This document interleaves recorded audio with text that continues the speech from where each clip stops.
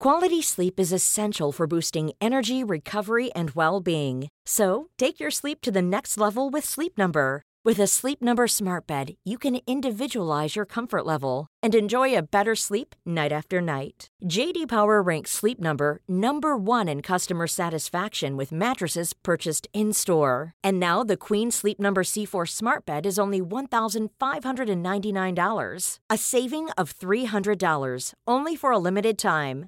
For J.D. Power 2023 award information, visit jdpower.com/awards. Only at Sleep Number stores or sleepnumber.com.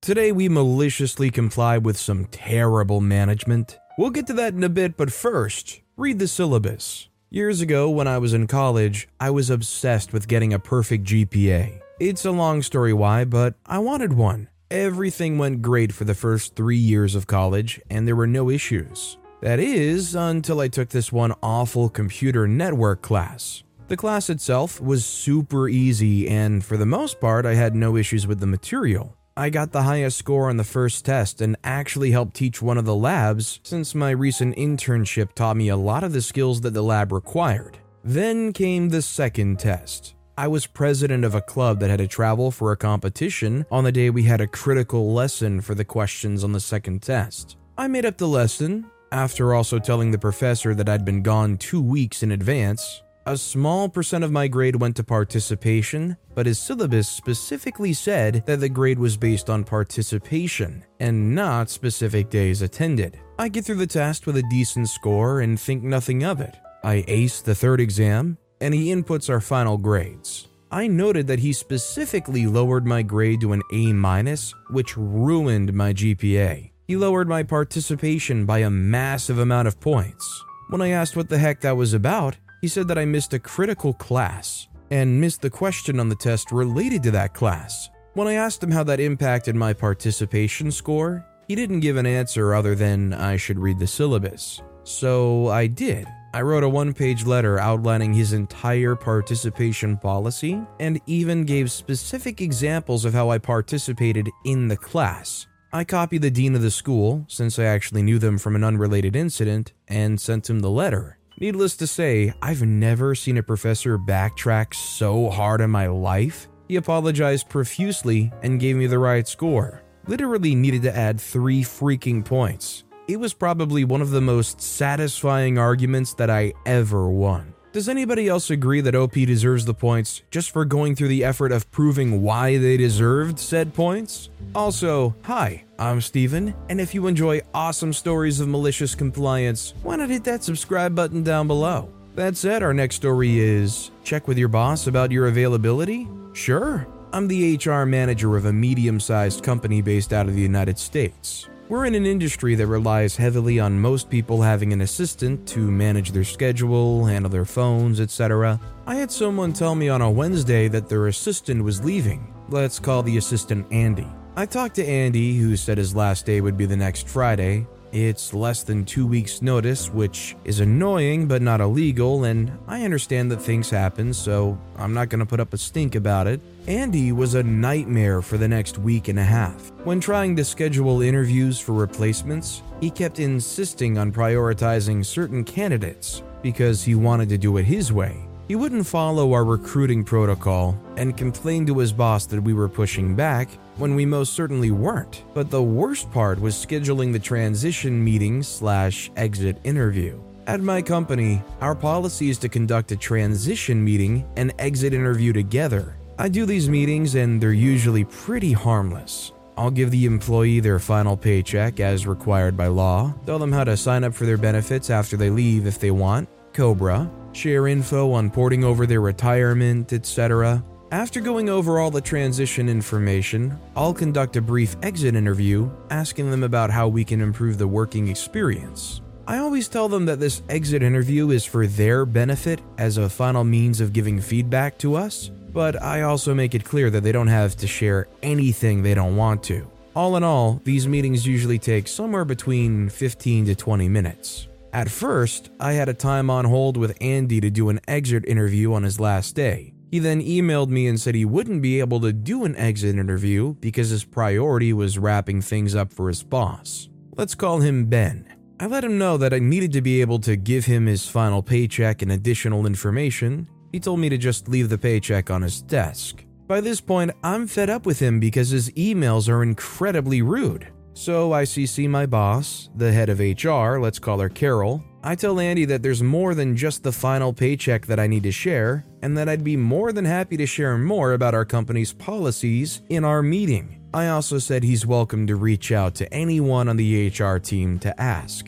Andy ignores my email. I follow up the next morning. I run into him in the elevator, and he literally refuses to acknowledge me. Not even to say good morning or smile awkwardly. He ignores this email too. By the afternoon, I'm over it. I tell Carol, who calls Andy. Carol says, "Hey, I heard from OP that she's having a hard time getting a hold of you to schedule an exit interview." He responds that he's just so busy wrapping things up for his boss, and he really appreciates us following up, but no, he won't be available, and if there are any issues, we can reach out to his boss. Cue the malicious compliance. Carol lets him know that this isn't optional and that it'll only be 15 minutes, but if he's so busy, we can certainly reach out to Ben to make sure there is time carved out. He stutters and isn't able to make a coherent sentence, then says, "We don't have to do that." Carol says it's okay. We understand the need to make sure Ben is on board, so we'll call Ben on the cell, and she hangs up. We then call Ben, and she tells him, "I'm so sorry to do this, but Andy let us know that he won't be available for an exit interview. Could you make sure he has time for it? We're trying to schedule something and are having a hard time." He asks how long, and she says 15 minutes. He says that's freaking ridiculous. He should have 15 minutes. I'll call him and take care of it right now. Carol thanks him, and we continue to have our meeting. A few minutes later, Andy comes by and is fuming. He demands that we do the exit interview at that moment. I calmly tell him that there are important documents I need to prepare, which is why we're trying to schedule time. Carol then calmly tells him that there are policies and procedures to follow when you leave a company. The assistant says he doesn't appreciate us going to Ben and that he felt really disrespected. Carol gently reminds him that he said it was okay to check in with Ben, and we're glad it's a priority now. And how does 10 a.m. sound tomorrow? Andy stormed down the hallway, and we had our exit interview the next day at 10 a.m. Best part? It would have been a brief 15 minutes, but then Andy got argumentative and we went over time. This is just really an exercise in being professional. Even if you hate everybody at your workplace and the place itself, what's 15 minutes? Our next story is, per the policy, you need to pay. I had the unique displeasure of working in customer service over 7 years. Quality sleep is essential for boosting energy, recovery, and well-being. So, take your sleep to the next level with Sleep Number. With a Sleep Number smart bed, you can individualize your comfort level and enjoy a better sleep night after night. J.D. Power ranks Sleep Number number 1 in customer satisfaction with mattresses purchased in-store. And now the Queen Sleep Number C4 smart bed is only $1,599, a saving of $300, only for a limited time. For J.D. Power 2023 award information, visit jdpower.com/awards. Only at Sleep Number stores or sleepnumber.com. My longest job was at a bowling alley in a mid-sized town. It was the high-end bowling alley in the town, and thus attracted some pretty entitled people. While I got pretty good at zoning out their dumb requests and simply complying, there were a few times that malicious compliance was warranted. Backstory: the bowling alley required people to purchase bowling by time, i.e. $20 per hour, etc. When I turned on the lane, the bowlers got a 5-minute buffer period in addition to their time purchased. Most of the time, this wasn't an issue and people came and left with no issue. Upon request, however, people could get an extra 15 minutes for free in the case of mechanical issues or large groups that were in the 8th frame or higher. I bet you can imagine where this goes bad. Main story: so one day, a family that consisted of a dad, 2 daughters, and a mother came in and started a tab with 1 hour. We let them open tabs since we had servers and food service too. The kids were younger, but I'd seen this dad in the bowling alley before as he played in one of our leagues. He was one of those just snobby looking bowling guys with a rolling bowling bag, beat up bowling balls, and a huge belly that seemed to go hand in hand with the pro bowlers that came to this alley. He had scammed a lot of free stuff from us before, and we'd actually been warned about him as employees. Fast forward an hour, and his time is almost up, when all of a sudden I hear a large crash. It was the sound a bowling ball makes when it hits the sweep that wipes the pins off the lane. There's a small window of time that a bowler can hit the sweep while it's clearing pins. And of course, the dad I discussed earlier was the one that hit it. He comes bumbling over and tells me the lane's broken. I could clearly see that the lane was broken because the lane monitor screen had the code for a jammed arm. I apologized while holding back the barf in my mouth and called the mechanic. After doing that, he demanded 15 minutes of free time since he had to wait for the mechanic to fix the lane, which took 2 minutes. Since it was his first incident, I gave it to him. That was my first mistake. This happened again a second time when his time was getting low, as he had just started a new game. He came bumbling over and did the same routine. I regrettably gave the second set of times to him for free, and then he went away. As you may have guessed, it happened a third time. This time, however, I decided to charge him for the 15 minutes since I knew what he was up to. And our policy, posted on the front counter that every customer agrees to, specifically states that we only give 15 minutes for free. On the fourth time, the guy came over again, and I charged him again. This happened a total of 5 times, and I charged him for 3. When he finally decided to pay out, he saw his bill and got furious. He came thundering over to me and barked at me, saying that I was wrong and that he needed to see my manager. When my manager came out, he gave his side of the story, which of course was about how I was an idiot and that our lanes break way too easily. I then gave my side and calmly explained that I gave him more free time than our policy stated, and that due to his continued requests for more time, I gave it to him at cost. My manager then asked to see the tab and looked through it. Not only did my manager agree that I was right, but he also made the guy pay for the second set of 15 minutes that I'd originally given to him for free. My manager cited our policy and told the man what he needed to pay. After some intense yelling, the guy cursed us out, vowed to never come back,